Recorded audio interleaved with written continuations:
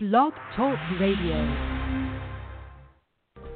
Welcome to Pagans Tonight Radio Network, the voice of the pagan world.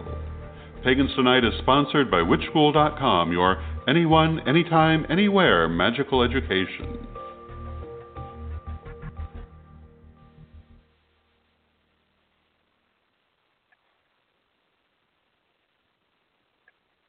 Thank you for tuning in today. I'm Matthew Sidney, and you are listening to Walking the Unnamed Path. On this podcast, we discuss the teachings and techniques given to us by the ancestors and laid out by our late founder, Hyperion. We also touch on topics and ideas pertaining to queer pagan men in general. We're glad you've decided to join us. We hope you'll be part of the show. If you're listening live, you can chat with us and be part of the conversation by calling 347-308-8222. You can also follow us on Twitter at walking_the UP, or find us on Facebook at facebook.com/walking the unnamed path. Today I'm very excited to interview a dear friend of mine and someone from whom I've certainly learned a lot about spiritual practice in general, Thomas Deusa. Thomas is a 32nd degree Scottish Rite Freemason and a longtime student of esoteric Masonic symbolism. He is an initiate of the Golden Dawn and of the Afro-Caribbean traditions of Espiritismo, Sanse, and of 21 divisions. He is a half initiate of Palo Monte and of Santeria. He is known in his community for his deep knowledge of brujeria, folk magic, and of numerous threads of the Western mystery tradition, including, but not limited to, Wicca, Hermeticism, Western ritual magic, and the Western grimoire tradition. His approach to spirit work is informed by both his Thai heritage and his longtime relationship with the Afro-Caribbean religions. His deep knowledge of Anglo traditions has suited him well as a liaison between the sometimes conflicting perspectives of English-based systems such as Wicca and Druidry and Spanish-based systems such as Santeria. Under the pen name of Constantine Alexandre, he is the co-author of the occult fiction series Shadowwood Chronicles. He's currently working on his first nonfiction publication for the instruction of spiritual seekers, set for publication spring 2018. And let's bring Tom on the air with us. Tom, how are you doing today? Good afternoon, Matthew. I'm doing extremely well. Well, I'm getting over a sinus infection, but other than that, I'm going well. How are you? I'm good. Getting over a flu, so we can cough and hack our way through the next hour together. Lovely. Look forward to that. So before I put you on the spot, I did want to share with our listeners exactly why I was inspired to invite you onto the show and sort of frame things a little bit.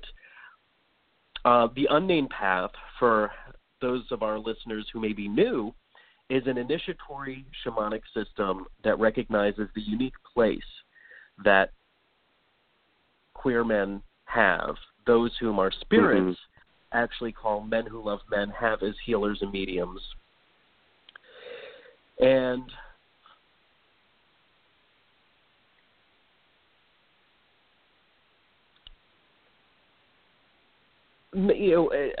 I think it's important to remember, and I keep saying, Unnamed Path is not a religion, although there are deities attached to that we work with in the path.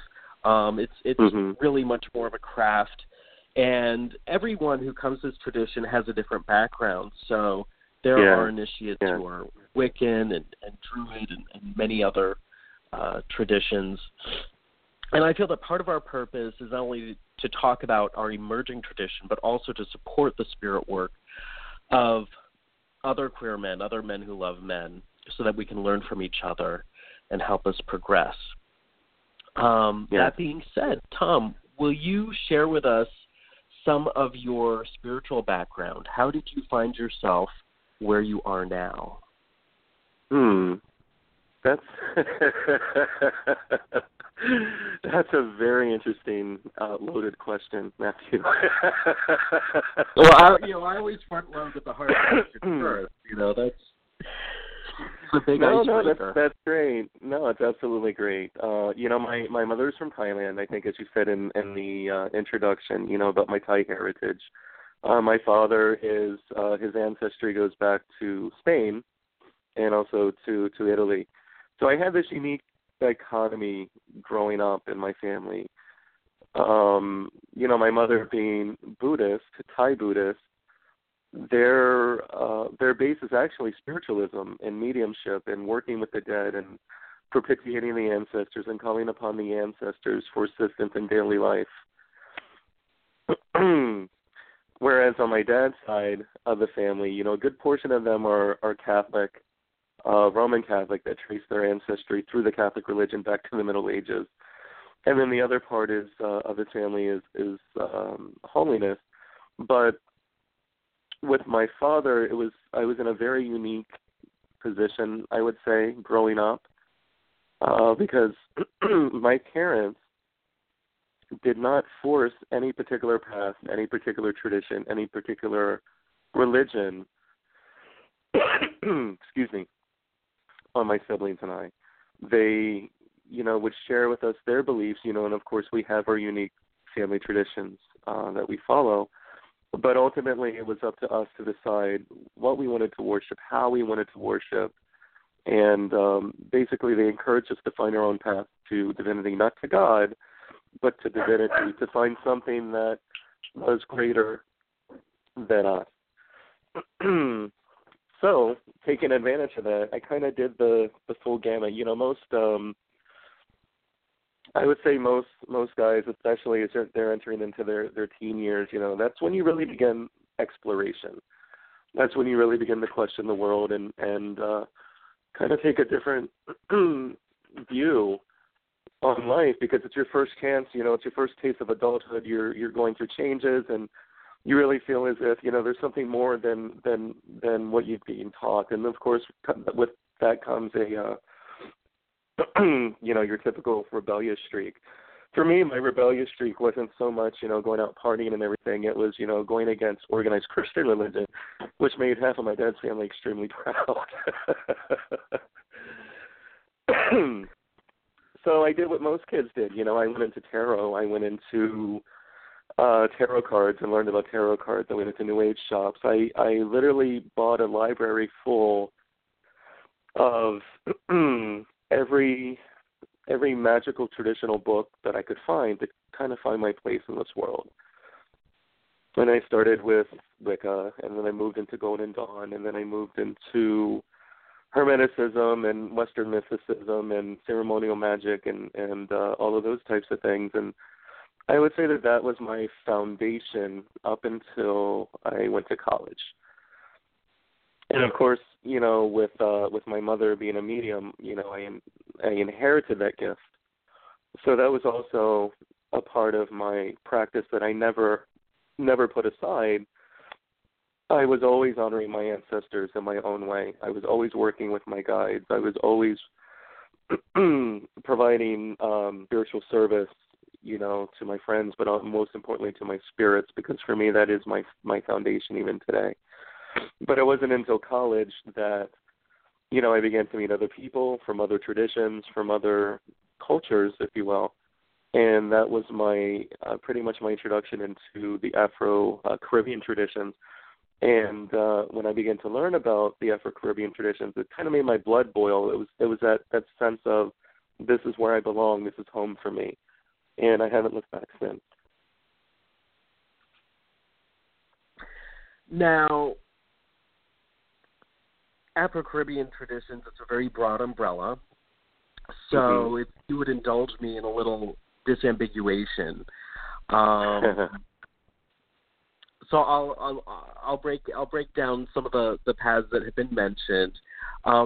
how would you explain Espiritismo Okay. to a gringo? That's a very good place to start. Espiritismo is basically the Spanish version, if you will, of spiritualism, of spirit work and spirit contact.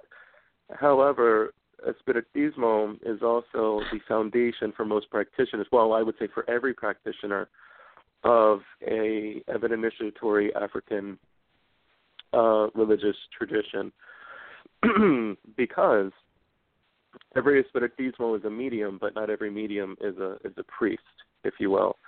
In the practices of Espiritismo, we have an altar that is set aside and dedicated solely for the use of our ancestors and our guides and those spirits who walk with us, aid and assist us in what we do.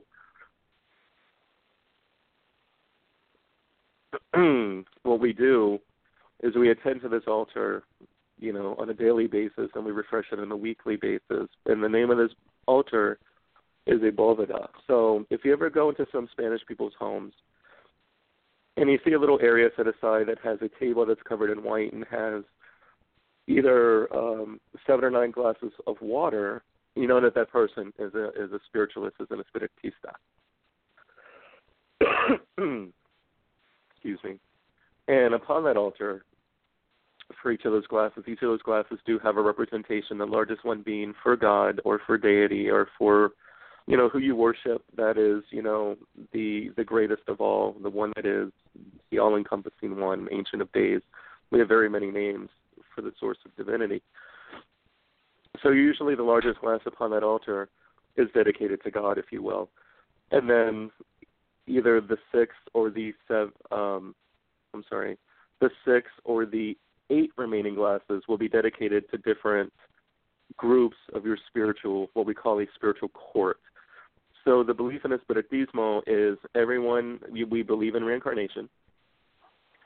We believe that everyone is born basically with a court, with a community, if you will, of spirits who have agreed to accompany you through your incarnation. And within that court is your principal guide, and then you have your other guides that specialize in different areas of life, and then you have your ancestors. You have your ancestors of blood, and you have your ancestors of spirit, and you have your ancestors of initiation. So the ancestors of spirit would be those spirits who resonate with you according to your energies, like attracts like, as we know. So if you're somebody who has a good disposition or predominantly a good disposition, or you predominantly study a certain philosophy, you tend to attract those types of spirits. If you're a person who tends to be negative and, you're constantly looking, for negative situations and circumstances to evolve, just as like attracts like, you will also attract into you through that course negative spirits who resonate at that level of vibrational energy. The purpose of the bóveda is to provide elevation to our spirits, to honor our spirits, our guides, and our ancestors. And it basically becomes that one place that you go to that belongs to them, that gives them a portal into your home. And over time, the spiritual resonance occurs within your home, and the spiritual link occurs between you, spiritual court, you and all of your guides, to where the more that you begin to work with them, the more that you begin to pray to them and call upon them and offer them candles and incense and the different offerings that you would see in many spiritual traditions, the more deeply cemented you become, if you will. It brings you into balance in so many different ways. And we say that out of all of our traditions, especially in the Afro-Caribbean traditions, we say that on all of our practices, Espiritismo is the foundation, because our spirits are going to respond to us so much faster than anyone else will. And we say that our ancestors, or as we call them, our egun, are the foundation of Ocha. So we cannot have Ocha, which is Santeria, and we'll talk about that later. We cannot have Ocha without egun. meaning without the blessings of the dead, we cannot have the blessings of the Orishas.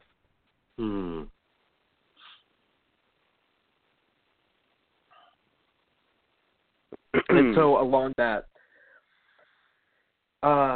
as we go along, do you want to talk about Santeria next?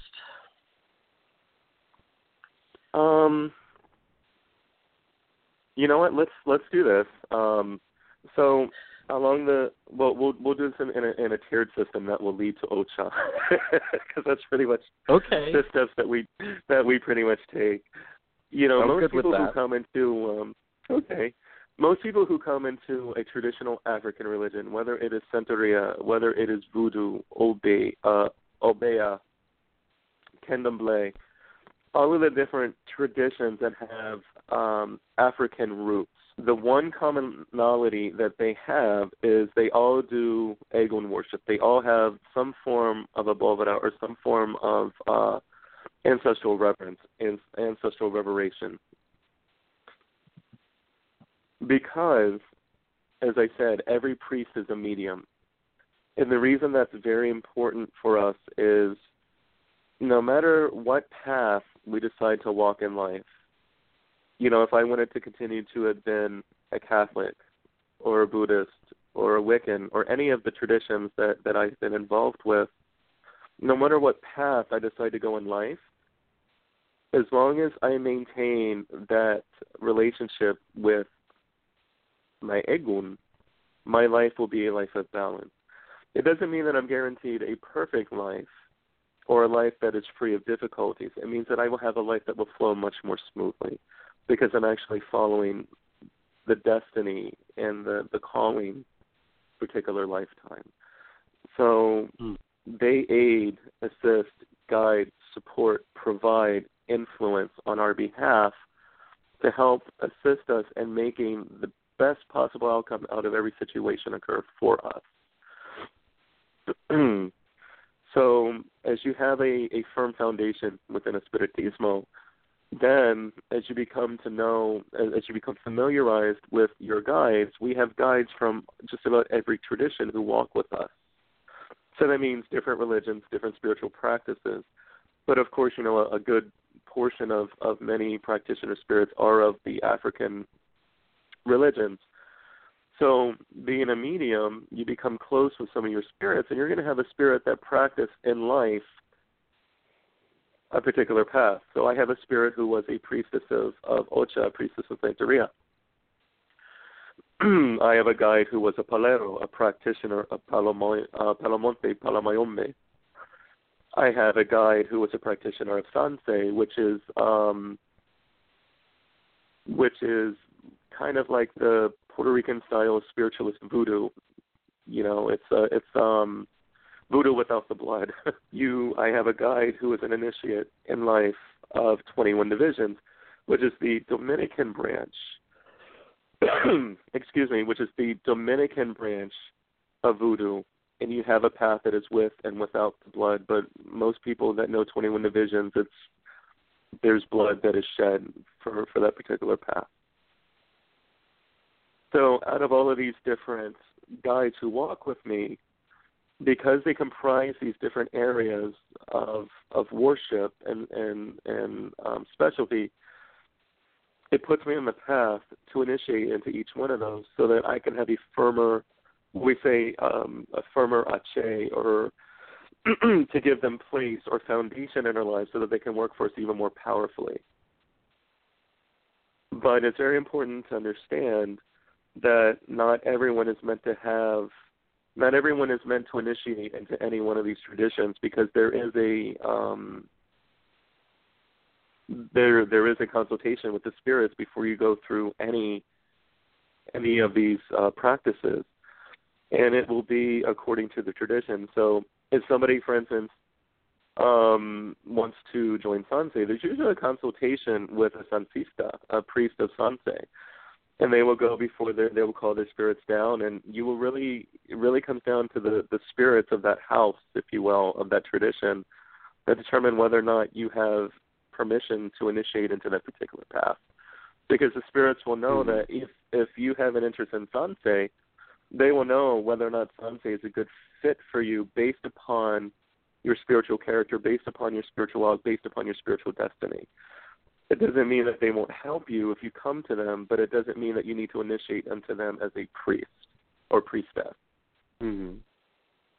They will still give their aid and support, but they know that to lend you their energy through the act of initiation will, in some ways, damage your spiritual essence, because it's something that can be overwhelming. It's an overwhelming power. It's an overwhelming connection, and it's not for everybody. So for some people, if they initiate into the wrong path without going through the formal process of consultation and petition, it will actually throw their lives out of balance because the spirits are not for them, or the energies of that particular path are not for them, if you will. I don't know if that makes sense or not. It makes sense to me, yeah. Okay. Now, as I said, it's kind of like a tiered system. I went through basically the spiritual aspects of it. So I could say at the bottom of the pyramid would be a spiritismo. That's your spiritualism, your ancestors, your egun, all of your guides, or what I like to call my people. And then the next step up would be another spiritual tradition. So more than likely it would be something like Sansei. If you can go into Sansei, you would become a Sansista. And a lot of these practices build off of Espiritismo. So a lot of the practices blend in one to another. Okay? With Sansei, you have spirits in Sansei who specifically work in Sansei. But in order to work them, you have to have a certain level of spiritual development in your mediumship to recognize who they are, to recognize them when you see them, recognize them when you hear them, recognize them when they appear before you. So without your mediumship training, it makes it a little difficult to properly work that system unless you have some groundwork or some frame of reference to go by. Because some of the basic traditions of Sansei is also maintaining your ancestors and your spirits. However, the unique thing about Sansei is when it comes to the hierarchy, in all of these traditions, you have a godparent who is responsible for you. What makes Sansei unique is you have a godparent who will take you through your initiation, and basically it's kind of like a degree system that's done in a certain manner so that it raises your energies and your attunements through a series of degrees, like very similar to Freemasonry, if you will. One layer is removed and you see something new for the first time. Another layer is removed and receive even more insight and even more light and knowledge and education. But with Sansei is in a spiritual manner, so that the overwhelming influence and essence of that spiritual power that comes and cements within your life and within your body even is not as overwhelming when you step in a series of degrees. But the one unique thing about Sansei is even though you have a godfather or a godmother who do the initiation, after that point, it is the spirits of that house, the spirits of that tradition who will teach you and guide you and instruct you personally in your development. And the only time you would go to your godparent is if you had a question, if something, was a little bit confusing, or if you feel like you're getting a message or you feel like you're being guided to maybe serve your spirit a certain way. The elders are always there to help you answer questions. They'll lay the groundwork, but really it's all about developing a personal, intimate relationship with your spiritual court and with the spirits that serve Sansei. And a lot of those are hidden behind references of Catholic saints. So that's a key point. You want to remember that. A lot of the spirits of Sansei are synchronized with Catholic saints. After Sansei, a lot of people will go into either 21 divisions, which is, as we said, the Dominican form of voodoo, or they'll go into one of the other, as we call them, ATRs, African traditional religions, which would be Santeria, Obeah, Candomblé, depending on their spiritual purpose or their spiritual calling. with 21 divisions, a lot of people feel comfortable stopping at 21 divisions because either A, it's part of their heritage, it's a very, very Dominican thing. But for a lot of people that I know, a lot of people stop at 21 divisions because that's as high as they need to go, or that's just the path that they need to stay on. They don't need anything in addition to what they're already doing, because the spirits of 21 division are very aggressive, they're very protective, and they're very fast-acting. And again, these are spirits that are hidden behind Catholic saints. However, the initiation system into 21 divisions, if you go further than 21 divisions, is your first introduction into animal sacrifice, because there is no life without the shedding of blood. And unfortunately, there are certain spirits that have a certain energy and have a certain power to them, and the reason they have that power is because they're offered life on certain circumstances in exchange for their service. And that's what you find in 21 divisions and along with the other African traditions. There will always be the spilling of blood during initiation because there is no life without blood.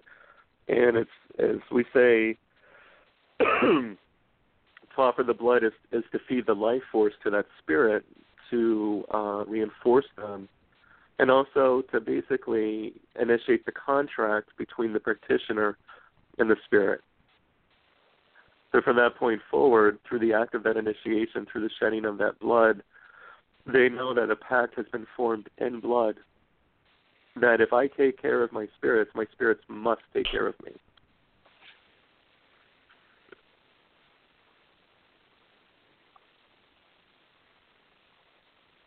So with my path, I went through all of those, and then I went straight into Ocha.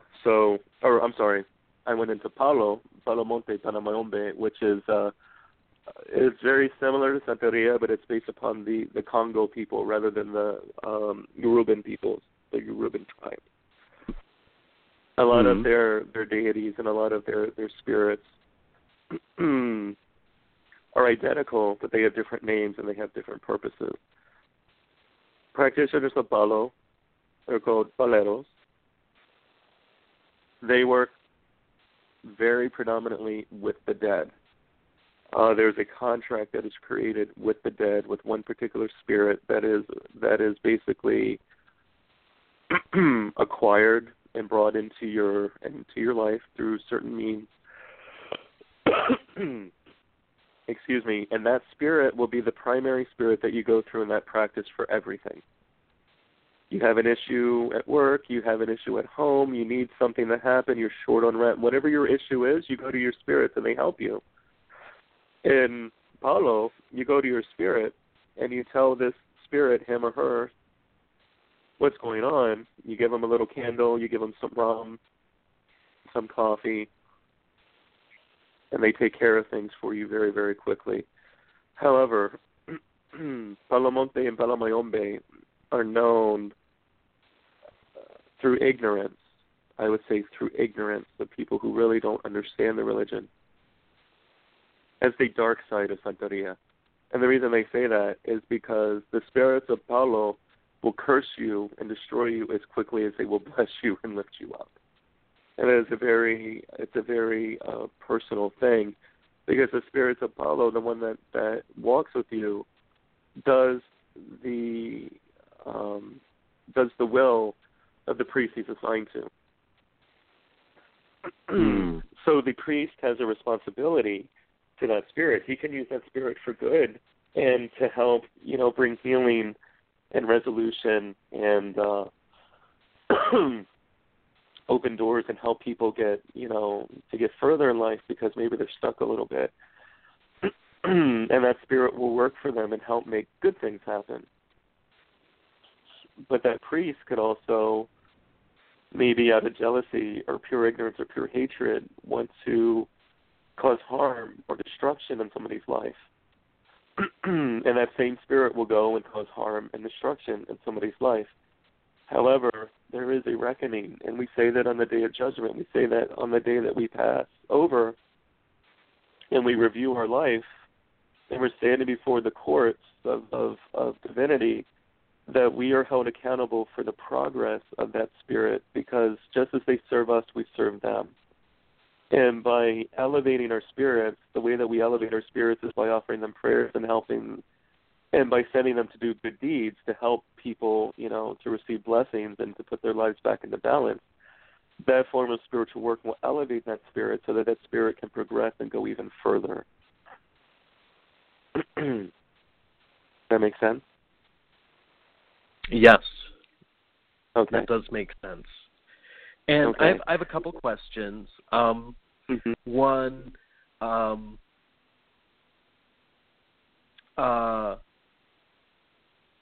you did not grow up in an Afro-Caribbean cultural environment. Mm-hmm. Did you, and when you discovered these paths, did you have any resistance to the animal sacrifice? Was that a hard thing for you to accept at first? Did you find yourself coming to the table with any biases, the kinds of biases I'm sure a lot of people have? Mm-hmm. I absolutely did. It's kind of like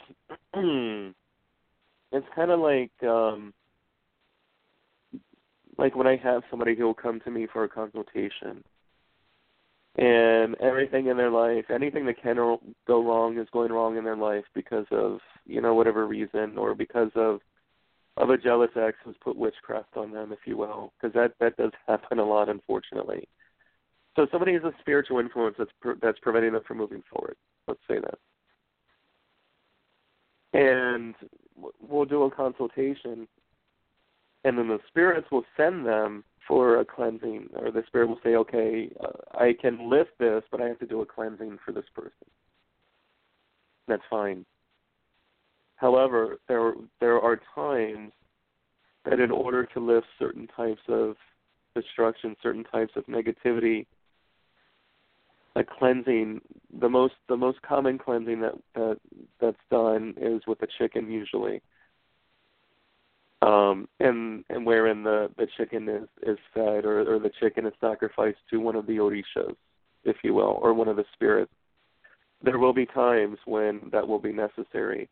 For me, when I first came into this religion, I remember sitting down with, different practitioners, and and they all had like these lives of balance. It's like, they were very they were just very established, firmly rooted and established in their lives.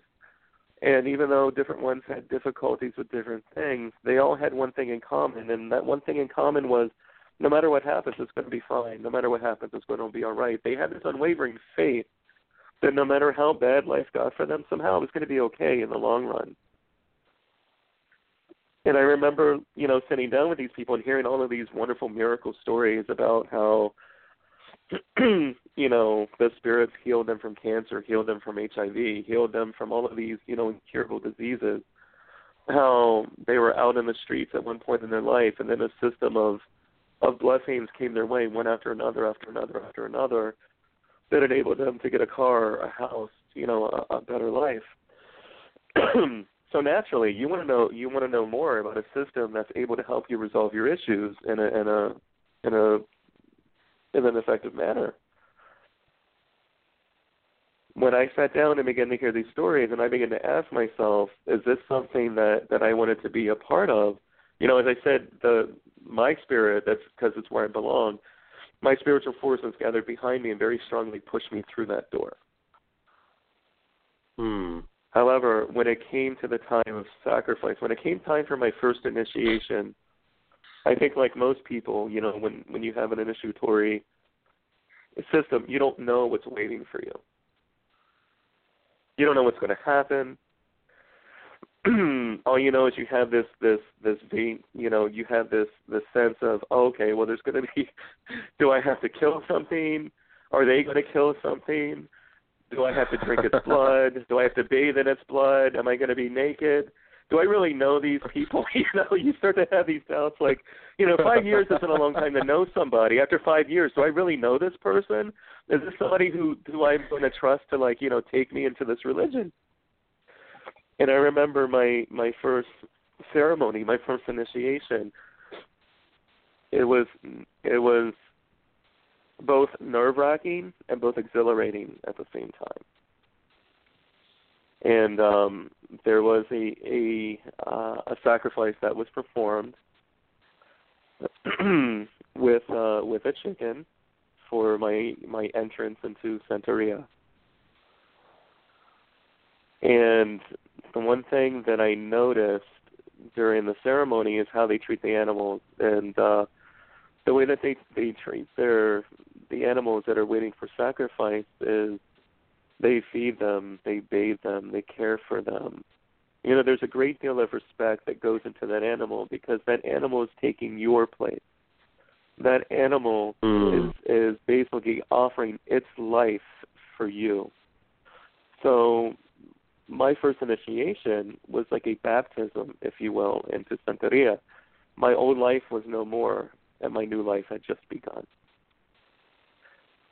So the chicken represented my old life, took away all of the pain, all of the hurt, all of the bad luck, all of the things that had kept me from moving forward was spiritually absorbed into the chicken as a substitute for me, kind of like how Christ was a substitute sacrifice for mankind. Mm-hmm. And through the shedding of that chicken's blood, offering its life force on my behalf, I received the cleansing and the rebirth, if you will. But as I said, they take very good, they're very respectful with the treatment of the animals because they recognize that the animal is a sacred being. And they recognize that we only shed blood when it's necessary. And people have this misconception that in Santeria we kill chickens every day, and that's just not the case. The only time that you ever see the sacrifice of blood in Santeria is when you're going through an initiation, of which there were 3 major initiations. Or in the case of something severe to where you need a physical cleansing, or if you need a spiritual cleansing, and there's usually the offering of blood for that. But that's it. But the manner in which they perform the sacrifice is very swift and very humane. And I would say it's probably more humane than the way that animals are slaughtered for packaging for our food, for those of us who eat. Because there is a great care, there is a great deal of care, and they are so skilled with the way that they offer the sacrifice that it's just remarkable how swiftly they can offer the blood. But one thing I've also noticed, believe it or not, the one thing I've noticed about these moments of sacrifice is these animals are completely calm. You can grab a chicken or grab a rooster, and they're going to, be loud and peck and cluck and everything. But the moment you bring them into the ritual room, they're quiet, they're docile, and they're calm. Oh, wow. Completely calm. There's a spiritual energy and the spiritual essence that takes over and brings peace to everyone within the room, and I feel that the animals feel that as well.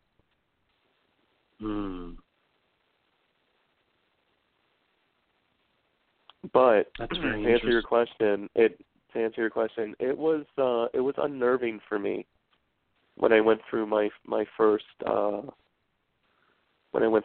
sacrifice. It was a little bit unnerving for me because it's not something that I was used to. Had my mother been Hindu, then probably, I would have been more used to it because I do have friends who are Hindu that have their yearly sacrifices, that offer yearly sacrifices. I have friends who are, I don't remember the sect of Judaism, but they do yearly sacrifices. So I do have friends that belong to some of these other religions that do deal with the shedding of blood, but I was never invited to watch one of their ceremonies to see what it was all about, But out of all of these people, not one of them would I ever suspect of being a serial killer or being homicidal or being crazy or anything like that. They're just, I would consider them like normal people, other than the fact that they might kill a chicken or a goat, you know.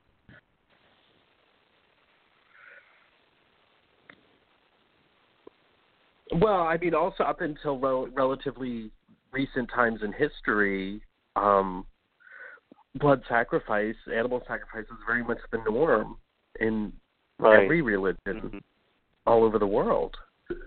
Yes, that is true. Even Christianity has a shedding of blood, although symbolically. But that is very true. Life for life, or sangre por sangre, blood for blood, if you will. Now, do you find that many people who come from an English-speaking cultural background have different ideas about spirits than those who come from a Spanish-speaking cultural background? Oh, most definitely. I would most definitely say that. Most people from an Anglo background, one, don't typically revere their ancestors. Don't typically revere the dead. The ones who do are witchy, so we'll just throw them on the witchy side of things. But I would say the average Anglo person does not. And usually it's because, you know, of your family traditions. You know, most Anglos that I know, most people from an Anglo tradition that I know are they're usually some form of Christian. So they don't believe in the reincarnation. They believe that when you die, you go either up or down, you know, and then that's that. You just hope for the best after somebody dies. With the exception of Catholics, which is why Catholicism was so good for me, because they do honor their dead. They do pray for their dead, you know, and then they pray to the saints, you know, who are also dead. So it's like, you know, when it comes to the synchronization of these beliefs, Catholicism, believe it or not, is the one who actually helped them to move forward by preserving those traditions and allowing those traditions to hide themselves within Catholic practices. It's actually pretty intriguing that occurred the way that it did. Now, the more open-minded will approach ancestor veneration or worship in a different way. And usually I see that through people who are, you know, very spiritual, people who are very new agey, you know, they're about energies and light and love, and they're trying to find their place on the path. So they just want to embrace and love everybody and send out positivity and receive positivity. And that's a beautiful thing as well. But usually along the way, they'll find themselves in the John Edwards section or the Sylvia Brown section, you know, when they're looking at you know, stories of mediumship and stories of spirit contact. And a lot of people are very comfortable with that form of veneration. You know, you meditate and you say prayers, and then eventually one day you have a spiritual experience and you begin to develop your mediumship in that way. But there are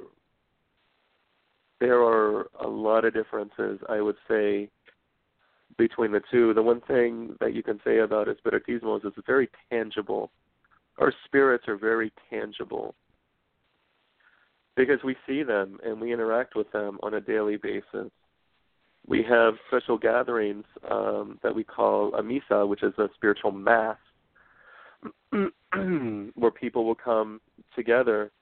And we have, you know, we go through like a set group of prayers to call the good spirits and to call our spirits down. And what makes it so tangible is our spirits will take possession of us. Our spirits will take possession of different mediums and give messages to the other people who are there at the misa.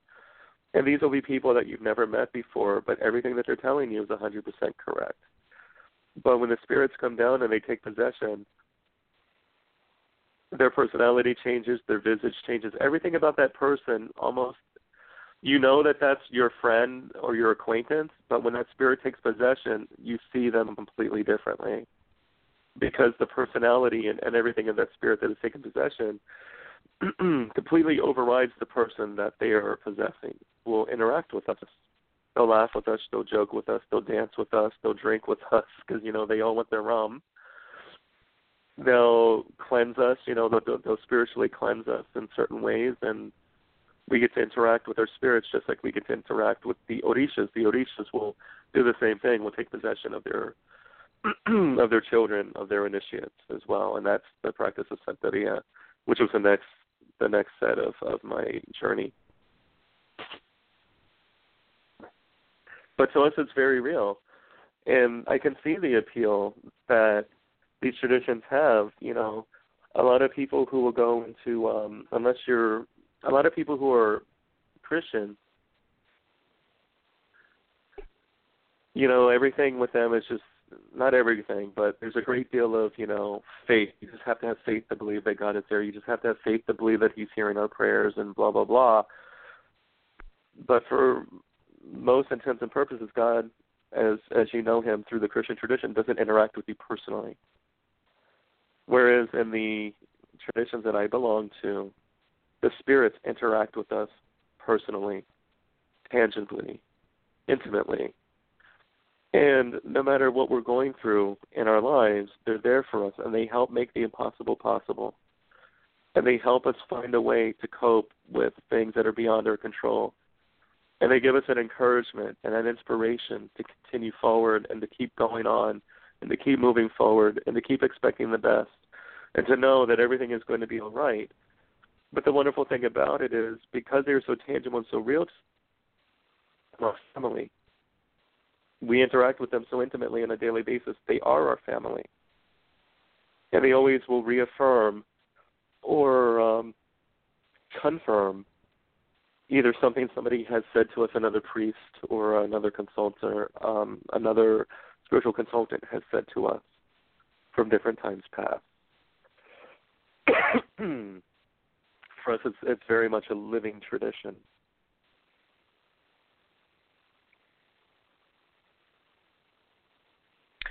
What advice do you have for the spiritual seeker who is looking for more of that tangible, intimate spiritual experience, but maybe they live in an area where they don't know how to connect with a community of practitioners there, or they're in a situation where they're really just not sure where to begin? Mm-hmm.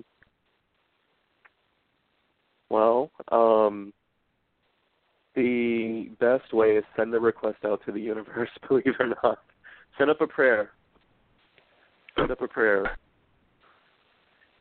And ask God, ask your guides, ask the universe to provide to you the way to become involved, because it is an initiatory religion. Somebody must represent you, so therefore you must have a godparent who's responsible for you. The second thing is don't just go online or don't just go to the store and buy books on the subject and read the books and think that you can practice this religion, because you cannot. For a lot of reasons. One, you don't have the secrets that belong to that knowledge, so therefore you don't have the proper spiritual alignment that comes with initiation to work with those forces. The second is there's a lot of misinformation that is on the internet, and there's a lot of misinformation in the book. Some of that is purposeful, and some of that is through ignorance. So there is a great deal of confusion that can come from somebody who wants to go into a spiritismo, who wants to go into one of these traditions, just by internet and book research alone. What I might suggest is joining a Facebook group, because there are a lot of different Facebook groups on the different practices of the religion, and getting a feel for it based upon your interactions with the members of that online group, and kind of judge their character and follow your intuition. If you get a good feeling from somebody in that group, then you reach out to them and you talk to them, and maybe they might have a resource for you. They may be able to redirect you to somebody or recommend somebody. There are a lot of areas to where these practices are not widely known, but I can tell you that in every major area, there is at least one practitioner. There's at least a group of practitioners in every major city. Some cities have a bigger community than others, but there's always going to be a group of legitimate practitioners in every major city.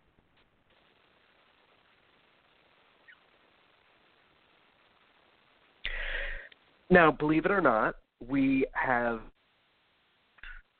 and I wanted to take some time to talk about your fiction series. Tell us about Shadowwood. Shadowwood, I have a very, very dear friend of mine who lives in Chicago. And he and I have been bouncing ideas around. He is an author. He's already an author, and he has, a bunch of books out already. But he and I met on this online forum called Wattpad, WATTPAD. And it's basically where amateur authors can go and, post their stories, and people can read them and comment on them and everything. And so my friend Derek and I, we've been, we connected, and we've become really good friends over the past about 3 years now. And he and I were just chit-chatting and BSing one night about different book ideas, and, we were talking a lot about pop culture, and they're like, you have all these shows like True Blood and Vampire Diaries and Twilight and Salem and The Magicians. You have all of these pop cultural shows that talk about witchcraft, but none of them really they're not gay themed. They're not predominantly gay. There's maybe one gay character, Teen Wolf even. There's maybe one gay character, but it's predominantly heterosexual. And one of the things that we got to talking about is what would it have been like had we been teenagers and had we been exposed to that wonderful, fantastical world of magic and witchcraft that was given a positive spin that's geared to the homosexual community. What would that have been like? So we began to bounce ideas around back and forth, and after about 1 or 2 months of just joking around about it, we began to solidify and say, you know what, why don't we just kind of put our ideas down, and maybe we'll do a short story or something, and we'll put it on Wattpad and see what people have to say about that. So Derek, being Derek, decided to just disappear from online for 9 days, and he came back on 9 days and says, I wrote book 1, Shadowwood. It was untitled at the time. He's like, I wrote book 1 for the past 9 days. I've been drinking coffee, and I've just been typing. I'm like, what are you talking about? So, he sent it to me, and of course everything's choppy because there's all of these concepts and everything. So I went in through and kind of put some filler in, added flow and consistency, and helped to redevelop some areas of the book. But that's basically how Shadowwood was created. It was a way of finding a way to create a positive fantasy, if you will, that would be, comparable to what a lot of the young people are, being exposed to, so that, somebody who is gay or lesbian or transgender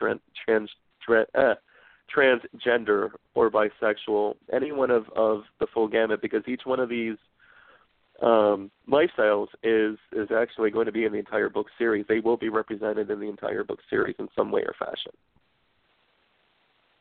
We wanted to find a way of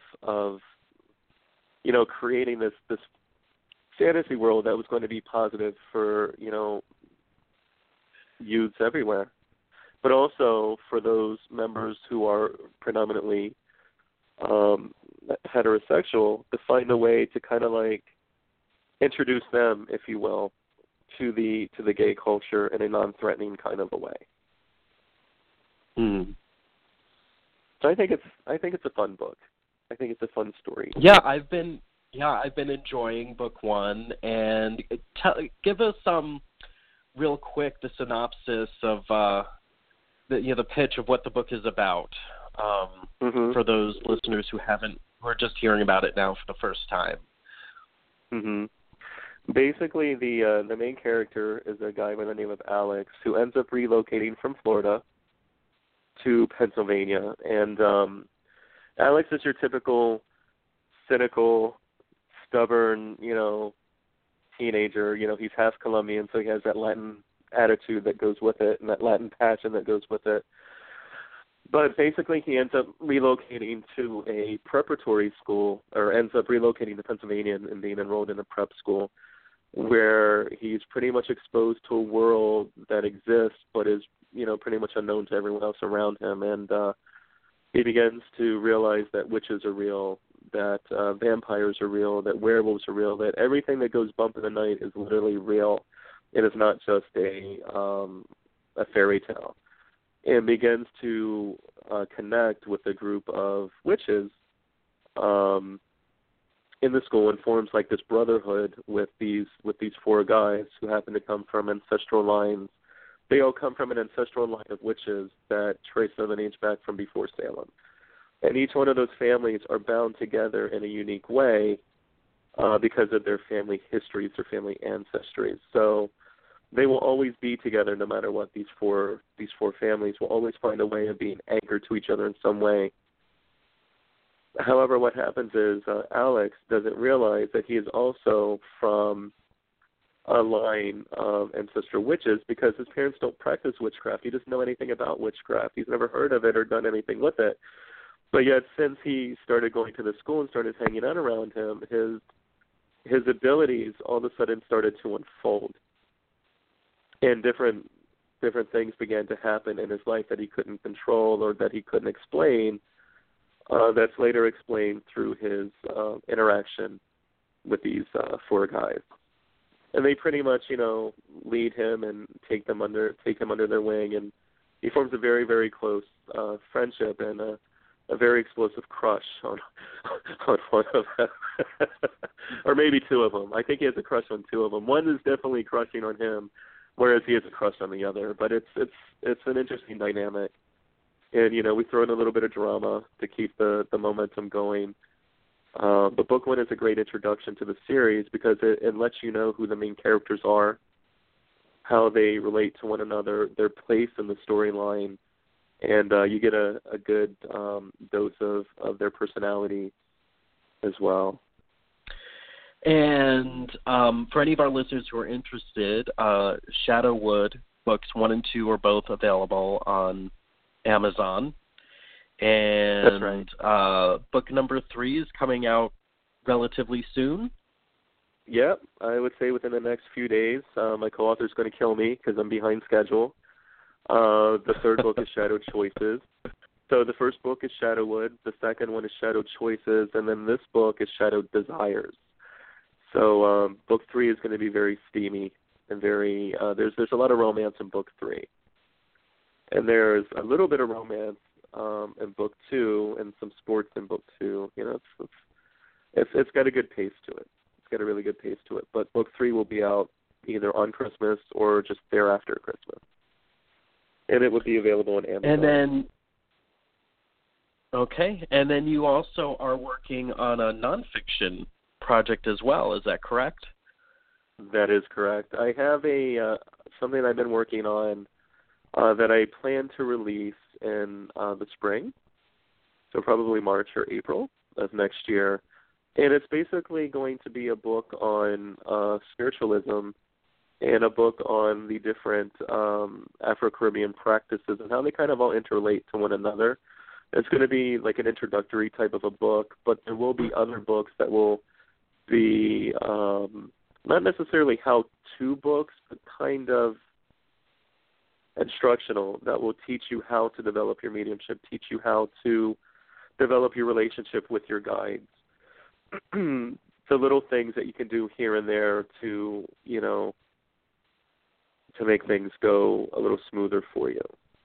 So that's definitely in the works, is a non-fictional series based on spirituality and witchcraft.